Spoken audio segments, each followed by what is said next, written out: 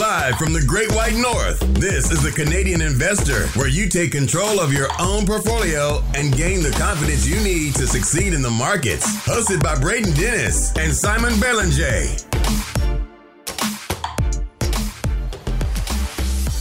The Canadian Investor Podcast. Today is 02/02/2022. This is the Canadian Investor Podcast. My name is Braden Dennis, as always, joined by Simon Belanger. Man, let's go. This is going to be an awesome episode. We have some interesting kind of like futuristic topics, but also lots of like practical stuff. Like you're going to talk about RSPs and how to withdraw on them and just that kind of stuff. So let's get right into it. You sent me the ARK Innovation Big Tech Trends for 2022. Before we get into that, we have, as people know who listen to this podcast, we do earnings releases one episode of the week and then talk about things like this episode on the other episode of the week. How have you been feeling about earnings season, though? Like, we're not going to go into the results, but what's been your takeaway so far? It's been interesting, definitely all over the place, I would say. It looks like big tech is just firing on all cylinders. I mean, I think everyone saw the results from Google.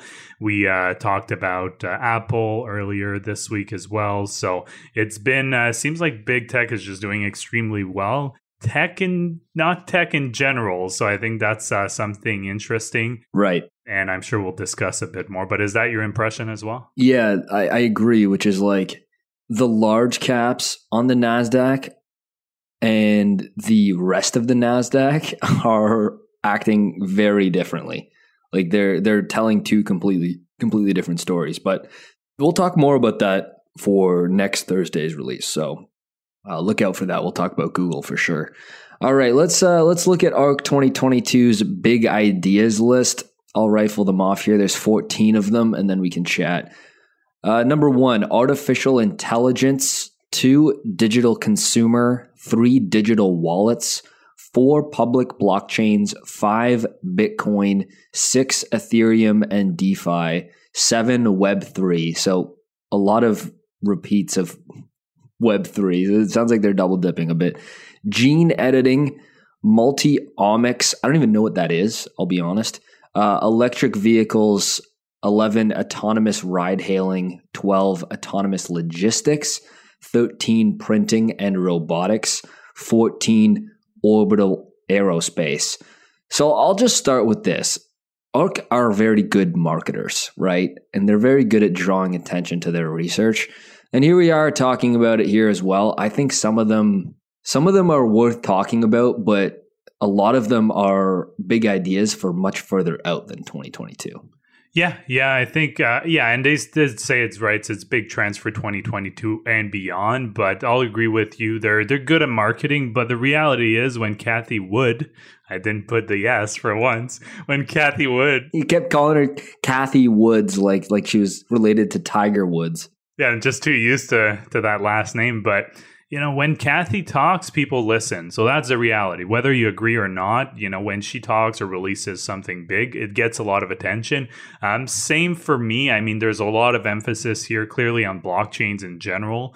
Web3, I'm surprised she put that and not metaverse, because Web3 and the metaverse are not necessarily the same thing. And we can dive into this in a future episode, and especially differentiating Web 1, 2, and 3. I read some interesting articles recently, which people can easily wrap their heads around it, but I digress. We can probably do a full segment, another episode on that.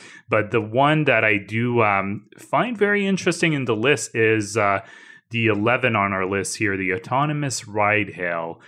Because I'm thinking here of, Uber comes to mind, Lyft, and even some of the delivery food services. And one of the main reasons that those companies have struggled at becoming profitable over the years is because they have to pay a good amount for their drivers, right? They're still kind of, most of them contractors.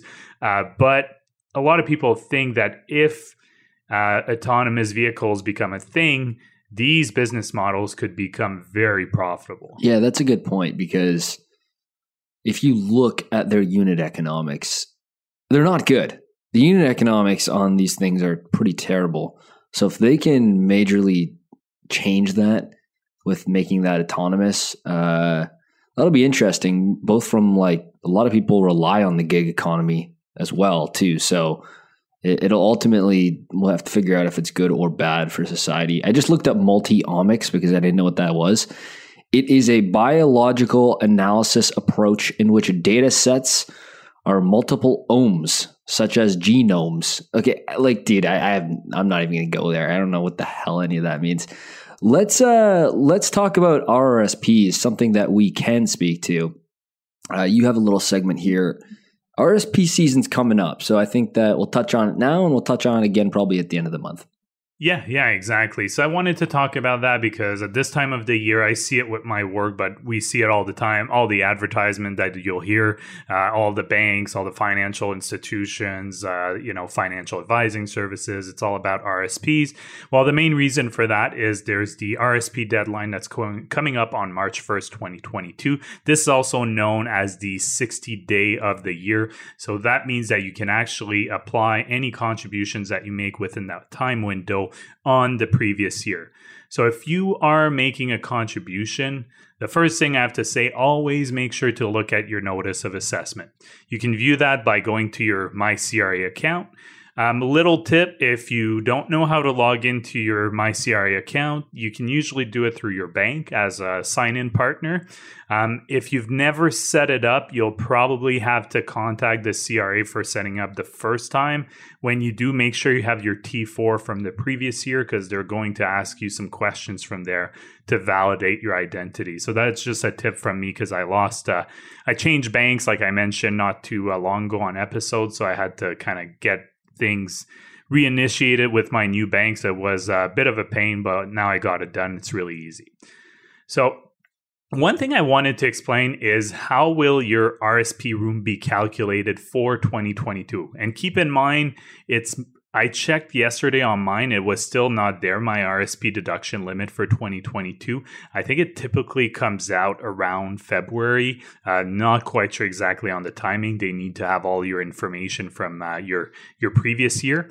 And how they calculate that. So the first thing they'll do is it'll be 18% of your earnings or the annual RSP limit, which was $27,210 in 2021. So it'll be whichever one is the lowest amount of the two, that will be the starting point.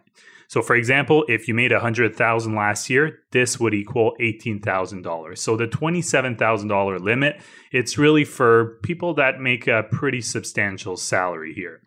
Then they would subtract your pension adjustment if you have a company pension for 2021. That'll be found on your T4 if ever you're interested. They'll also subtract any contributions you made from your RSP for 2021. And they'll take all of that and they'll add it to whatever room you had carried over from previous years or 2020. So this will equal your 2022 RSP deduction limit.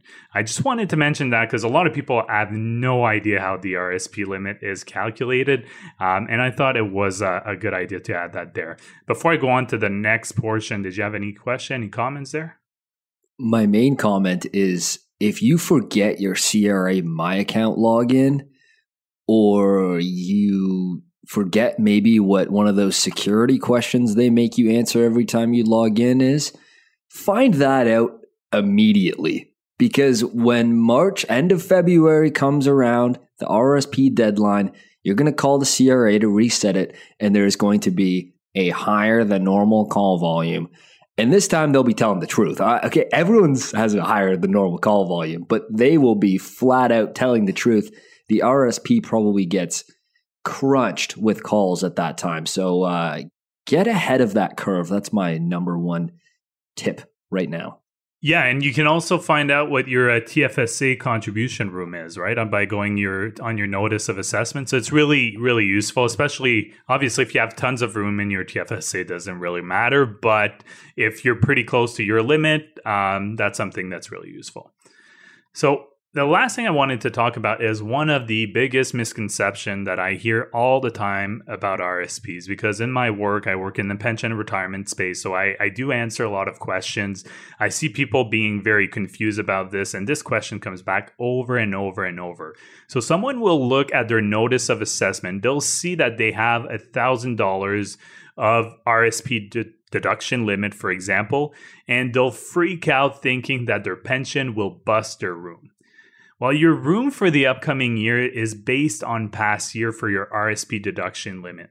So keep in mind, the CRA cannot project what additional room you'll be accumulating in 2022 because they don't know what amount of money you'll be making this year. So it would be really reckless for them to actually project that. And keep that in mind because the CRA doesn't know what your salary will be, if you get a new job, if you lose your job and whatnot. So your 2022 deduction room will be what I explained earlier based on past years. So all this to say, if your contribution limit is, $2,000 for 2022, you can safely contribute that amount to an RSP without worrying, even if you have a very generous pension plan. That's because the pension plan is conceived in a way that you could have zero room in your RSP deduction limit and you'd be okay. It's actually made to ensure that you do not go over your RSP deduction limit. That's a good little caveat to have because these are the questions that people are actually struggling with. And go on to that CRA My Account, and that deduction limit will be, it's right on the front page when you log in, right? It's like the TFSA contribution limit and your RSP are both in like the bottom left of the screen, if I can picture the CRA My Account correctly right now. Yeah, exactly. It's on and I mean, it's not the prettiest website, but it's fairly easy to use. I'll give the government that. I mean, it could be prettier, but it's still not complicated to use. It's not a bad one. The only thing that can get hectic is, like I said, it's not a very clean forget your password experience. And I have forgot my password to the CRA My Account several times because you can't use, unless they've changed it, you can't use characters beyond letters and numbers. At least when I set up my account. So I was always using ones that were different from my normal password. So just don't be like me and remember that password for one, but get ahead of it now because it is a pain. It is a pain. Telling you from lots of experience, it's a pain. So get ahead of that. Let's talk about connected TV, and I'm going to lead it into also the trade desk. So switching gears quite a bit here. I'm going to do a little deep dive here on connected TV. So two terms I need to identify first out of the gate. CTV and OTT. Okay, so CTV is just connected TV. Go on. What's up, Simon? Yeah, and not to be confused with the CTV, the channel in Canada, and OTT with Ottawa as short. Yeah. These are there's a couple of different things that these letters might stand for, but hear me out. CTV is not the channel. I'm talking about connected TV. And what a connected TV is, really simple. It's not complicated at all. It just means a TV that's connected to the internet. So we like to make these fancy little terms. A connected TV just means a TV that is connected to the internet. Now, over the top programming, okay, OTT. This is a term used synonymously with CTV, and it just means services that deliver TV and video through the internet, like on streaming or video on demand format. So OTT, over the top, it just means services, for example, like Netflix, Disney Plus, ones that required a paid subscription. Other OTT services that you can watch on-demand content, which is ad-supported. Think of YouTube. That is, again, a service that is going over the top, just means because you're getting it via the internet and not traditional means of getting, your content on your TV. So that's what connected TV is. It's a TV, it's connected to the internet. Over the top, OTT just means you are watching it via the internet. So connected TV you probably have one in your home, like a smart TV, or you can get a device like Roku to make it a connected TV. If it's not a smart TV, you can make it a smart TV. eMarketer has the percent of households with connected TV at 24%, growing to 35% by 2024. I actually think that it might even be higher than that. 35% sounds quite conservative to me personally. Connected TV is the fastest growing media segment right now across all of the segments and all of the advertising media segments. Connected TV is growing extremely fast. And, us being sent home from COVID is definitely one. There's also other drivers like people what are doing called cord cutting. They're saying, okay, we already subscribe to Netflix, Disney Plus, ESPN on demand. Why am I paying for a traditional TV package with my provider?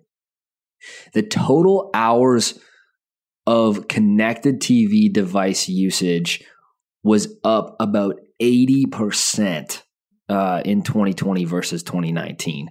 So there's now over 180 million CTV viewers in the US. So that's quite a sizable amount. Now, this ad spend in connected TV is projected to go from 9 to 29 billion from 2020 to 2024. Now, connected TV ads involve what are called programmatic advertising, which is the automated buying and selling of digital inventory using like a service like The Trade Desk. So I'll get right into that. So you can actually do real-time bidding. Basically, there's this auction that happens for I'm struggling already. Programmatic advertising. These services can provide that edge. So there are 3 types of ads on a connected TV. And I'll give some examples. So if you have an in-stream video ad, this is like an unskippable 15 to 30 second long ad that plays before or in the middle of your program. Again, think of YouTube. Interactive pre-roll ads. These are like allow viewers to click through to a landing page. And then home screen placement ads. I'm starting to see these more, which are basically just like an image ad that sits on the home screen of your smart TV. We're seeing this more and more, and Roku is a big part of that. All right, so there's a couple things here that I'm going to leave you with to think about. The Trade Desk, ticker TTD, is the leader in providing the largest demand-side platform for ad buyers in the world, and connected TV is one of their fastest growing segments. So they provide this demand-side platform where they have this auction and exchange for ad buyers, and connected TV is one of their biggest segments, and it's very fast growing. Like I'm talking about 80% year over year on revenue. I've owned the stock personally since mid-2020. The problem with number 2 here on my list is the problem with regular TV ads is you can try to spend money in places the general demographics of where people are watching. With connected TV, you get way more insights and analytics about who you're actually showing your ad dollars to. Now, we could eventually see a world where every ad on TV is actually personalized, just like it is for social media. I know this is a creepy thought, but this is the reality.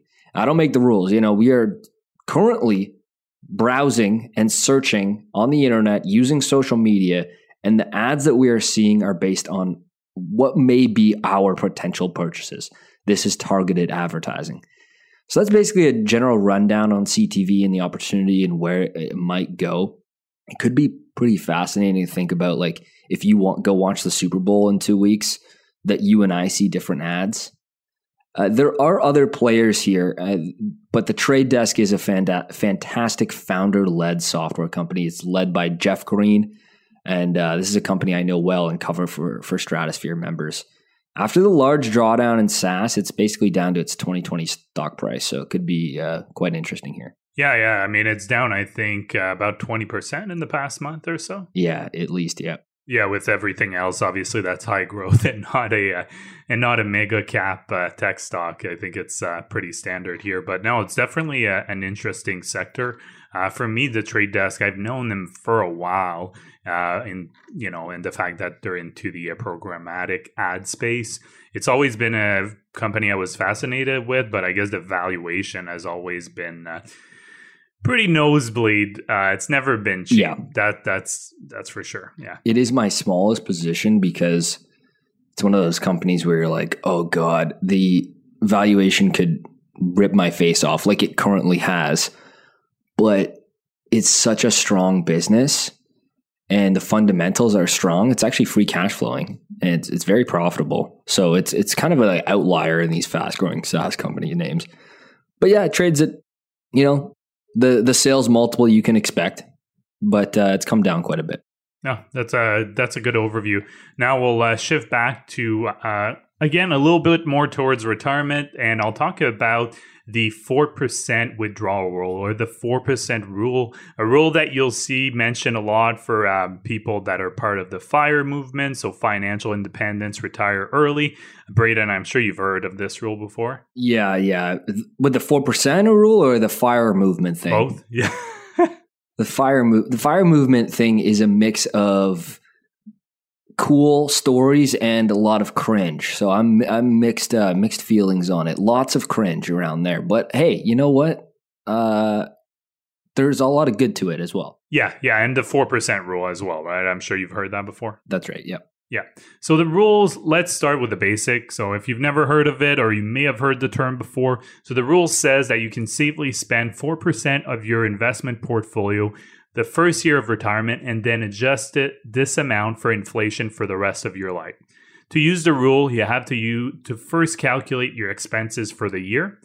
Once you have that, you divide that amount by 4%. So for example, say your expenses are $40,000 a year, you divide that by 4%. It means that you need a starting portfolio of $1 million based on this rule. And I'll mention some of the limitations here a bit further down. The rule, like I said, has gained a lot of popularity over the years, and especially with the FIRE movement in recent years. The two main goals when thinking of a general withdrawal strategy at retirement is to minimize two main risks. The first one is called the sequence risk. So sequence risk simply means that if you have a negative returns early in your retirement, for example, this could have a major impact on the outcome. So for example, say the first year of retirement, you think you're good to go with $1 million like I just mentioned. Well, if the markets go way down and you experience a 20% drop that year and you withdraw $40,000, you're actually withdrawing 5% and not 4%. And just that year could essentially mess up the whole plan just right there. So that's one of the risks you try to mitigate with a withdrawal strategy at retirement. The other one is longevity risks. So no one knows how long they will live and how their expenses might vary, excluding inflation, of course, based on that. Now, if we get back to the 4% rule, it was proposed by William Bergen. I'm not quite sure it's my French, right? So I'll say Benjamin. Blame it on you're a French Canadian, it's fine. Exactly. In 1994, and looked at a 50-50 split of bonds and stocks and look at historical data for the US market. And I think this is important here. What Williams said is that he found that the 4% rule always provided sufficient funds throughout retirement when he back tested the data. There's a few things to take note here that are important. First, the time horizon that was used was for 30 years. So if someone retires early and say at age 50 or 55 and is in good health, there's about a 50-50 chance that they'll live past age 85. So right there's an issue with that 30 years because there's a pretty high probability that, especially nowadays, that people will go past the 30 years life expectancy from the date of retirement. And longevity of life expectancy is only on the up. It's only on the increase. So it's a good point to bring up. Yeah, exactly. And the other things to put in context here is this when this was published and the data used, because interest rates, we've been talking a lot about them recently because they're so low and they might be increasing. But even if they increase right now, there'll be nothing compared to a lot of the data that was used. And the reason why interest rates are important is because this whole premise is based on a 50-50 split of bonds and stocks. I found also some interesting information on earlyretirementnow.com, and they had a series called the Safe Withdrawal Rate series, in which they show that the longer the time horizon, the more weighting you should have in equities. So that 50-50 split is not necessarily the best outcome when you're looking at longer time horizon. And that's not surprising, again, because of the low interest rates and how equities perform better than bonds over time. And personally, I might view the 4% rule as maybe just kind of a starting point for creating a withdrawal strategy, because it is not perfect. And it is based on historical data. And the fact is that we don't know how the markets will perform, equities and bonds going forward. And there's an argument, and we've talked about high valuations before, but there's an argument to say that the market is pretty highly valued for both bonds and equities, actually. Bonds are highly valued because interest rates are so low. And the last two things I'll mention here is you may be, if you're considering retirement, Vanguard came in with a very interesting paper about withdrawals, and what they suggested in that paper, and I can add the link to the show note as well for people who are interested to read it, because it's about 15 pages, but they were advocating in this paper as a more dynamic approach. So where you have a floor and ceiling in terms of withdrawal percentage, and they suggest a 2.5% floor and a 5% ceiling. So what this means is if your portfolio goes down 1 year and you have to withdraw a bit bigger percentage to meet your expenses, then you can go to that ceiling or close to it at 5%. And if the portfolio is doing extremely well, you can withdraw a lesser percentage, but never lower than 2.5%, depending on market fluctuation. So it actually gives you a lot more flexibility and not a rigid rule. And the last thing here too is if you retire, it doesn't mean that you have to stop working completely. So you could be retired and you have a part-time gig somewhere, something that you love doing. So that might give you a bit more flexibility in terms of having a hard set rule as well. If you have that little extra income coming in, even if it's a part-time job and it doesn't pay all that much per hour, it might be that a little extra safety net that you need. Do you have a dream retirement gig in terms of just like keeping the mind sharp and making a little bit of money? Have you thought about that? You're in your mid-30s. The podcast for life. You're in your mid-30s, so I'm sure that's not something you think about regularly. But just imagine 75-year-old Simon, doing the podcast, podcasting it just up, rambling away. You'll have done it for like 60 years, and then still be like, I'm not sure how to plug my mic in, Braden. And I'll be like in my late 60s, and I'll be like, oh, come on, man, come on, get it together.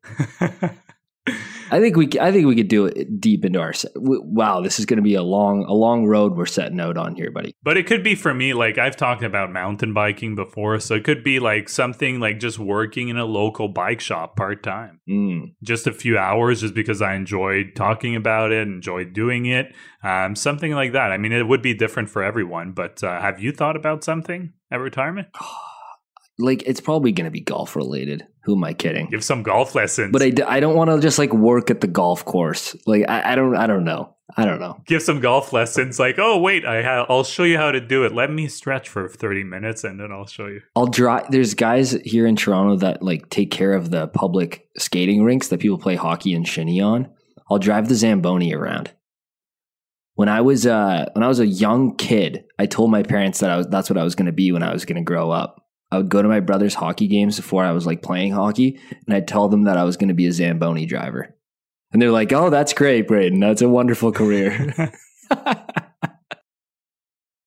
All right, let's talk about large caps that are down more than 25% on a trailing 365. So on a trailing 1 year basis, I went on to Stratosphere, stratosphereinvesting.com, quick plug. What I did was I said, large caps that are down more than 25%. So I dragged the slider on performance on the trailing 365 days and did more than 25% drawdown. And this is the list that I came up with US listings. So these are companies that are listed in the US and not like OTC. So this is with largest market cap down to smallest market cap in this list, even though they're all large companies. Alibaba. So there's 16 on the list here. Number 1, Alibaba. Number 2, PayPal. Number 3, Sea Limited. Pinduoduo, Uber, Mercado Libre, Square, Snapchat, Zoom, Neo, DoorDash, Spotify, Twilio, Unity, Twitter, and Palantir.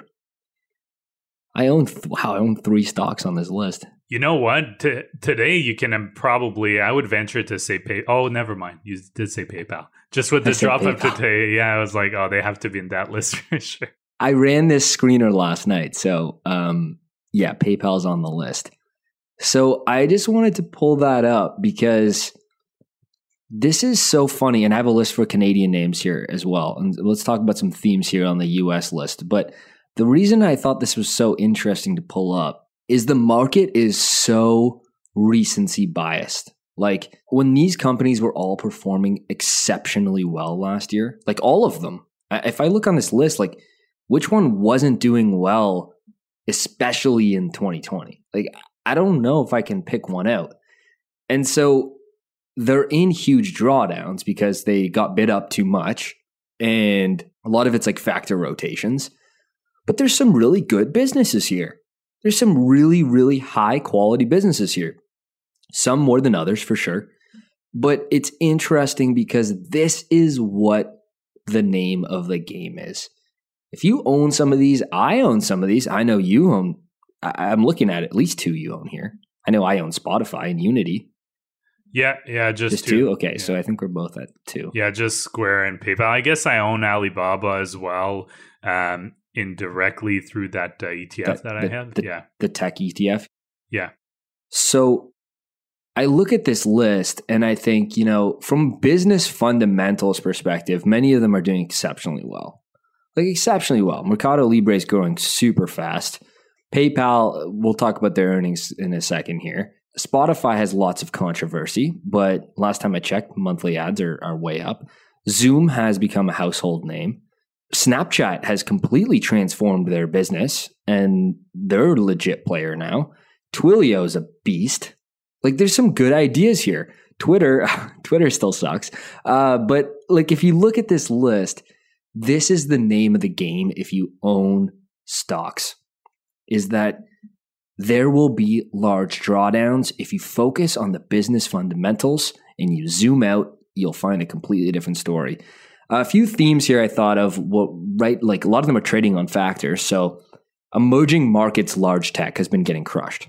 If you look at a lot of these names, how many of them are Chinese tech? Well, Alibaba, Sea Limited is not, it's not China, but it's the rest. It's like Southeast Asia tech.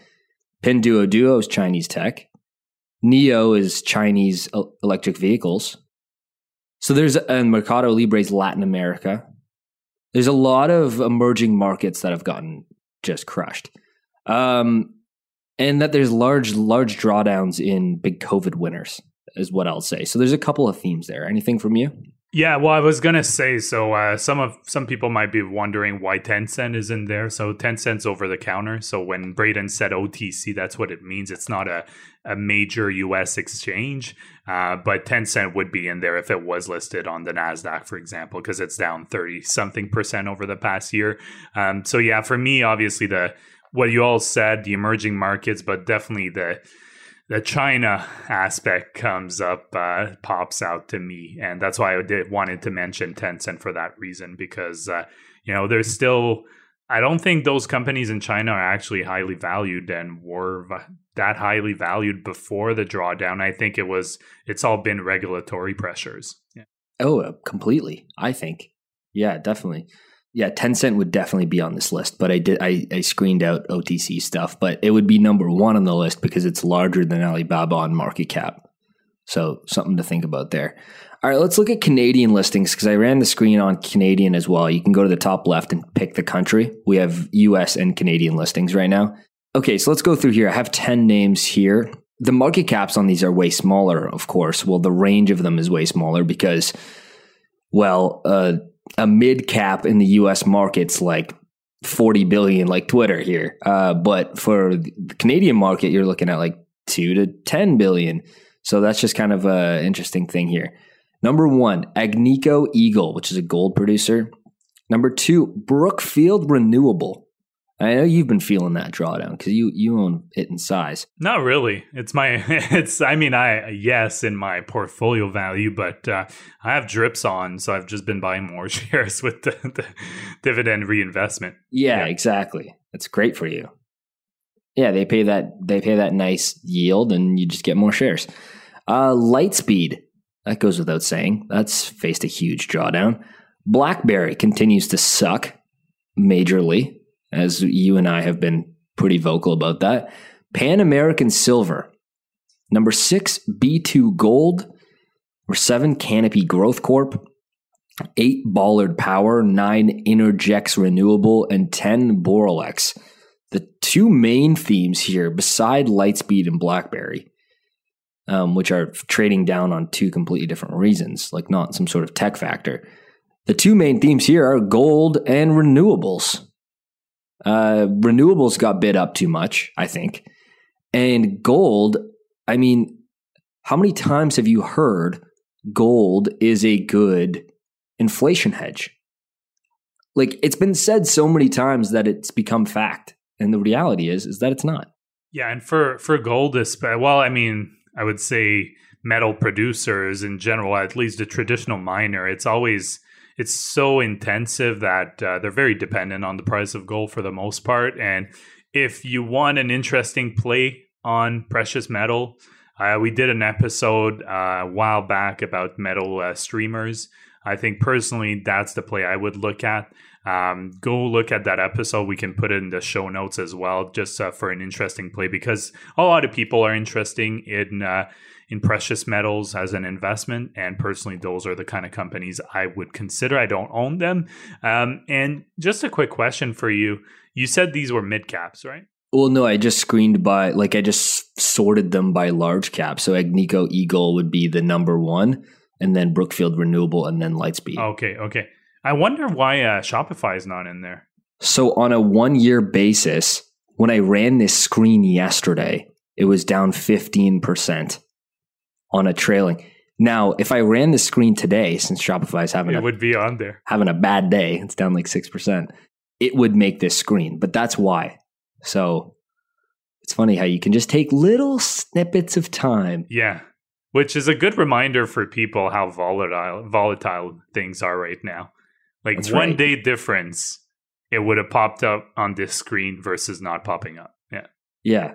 And it's like, it's such a telling tale of what we've been saying the whole time, which is like, this doesn't matter. However, it does give you some ideas. And that's why I like running screeners. Screeners tell you nothing except for idea generation, in my opinion. Like, I never look at a screener and be like, make investment decisions based on it. However, as much as people hate on screeners, I love them for finding ideas, especially if you just like screen for certain factors. Like, okay, show me profitable software companies growing revenue more than 30% a year. Let's see what a basket of stocks looks like that. And so I think that they're very useful for that perspective. But again, yeah, here's a snapshot in time where Shopify is in this list and the next day it's not. That's just the nature of the game. Yeah, no, I think it was a fun little list to pull. I mean, I know we, like you mentioned, I own Brookfield, and I know a lot of our listeners will own Brookfield Renewable or BAM. So just keep in mind too, like for me, I've owned it for so long that even this drawdown, I think it's a double bagger, if not more for me still. So keep that in mind, and having that long-term mindset when you invest in these type of companies. And if you bought Brookfield last year and you're down, I mean, it pays a nice dividend. It has great management. You know, as long as you're in it for the long term, there's no need to panic. And that, keep in mind, that's just BEP. That's just the renewables that's been lagging. Like Brookfield, the mothership is up 40% on that same time frame. So there is a disparity. Yeah, and Brookfield Infrastructure Partners is doing quite well too. Yeah. That's why I just like to own BAM, man. Like you get that diversification, but you also get the asset management business. But we talked about that enough. All right. Anything else interesting out there, Simon? These earnings are coming out left, right, and center. Yeah, mixed bag of results. Google, holy crap. Google, YouTube's a bigger business than Netflix. Just the ads. Yeah. It's pretty amazing that YouTube within Google is a bigger business than Netflix. It's not surprising. I mean, obviously today with the earnings from PayPal, that was something with PayPal being down 25%. And we'll be talking about it in our next earnings call. I know it'll be a bit delayed just when we record and when it's released, but we'll provide some more context. I know I had a few people asking about PayPal because they know I own it. So I think it'll be a fun earnings call for sure. And we'll make sure to have a few clips in there from the earnings call. Yeah, we'll have to. PayPal looks cheap, to be honest. Trades at the same EV to EBITDA as Pepsi right now. PepsiCo, the one that grows 4% a year, that one. Yeah, I think it's a bit of an overreaction. I listened to the call, so I don't want to spoil our next earnings episode too much. But it's definitely one where it's you took a haircut if you own it, but if you don't, it could be an interesting play. That's right. All right, thanks so much for listening, folks. If you want to hear that on the earnings, it's going to come out in a few days. Go ahead and check out Stratosphere. You can go to stratosphereinvesting.com. You can run that screener I was just talking about. You can find all kinds of stuff. We got some really exciting stuff on the product roadmap as well. So go ahead and check that out, stratosphereinvesting.com. You can get 15% off the membership by using code TCI for a Stratosphere membership. Thanks so much for listening. Take care. Bye-bye. The Canadian Investor Podcast should not be taken as investment or financial advice. Braden and Simon may own securities or assets mentioned on this podcast. Always make sure to do your own research and due diligence before making investment or financial decisions.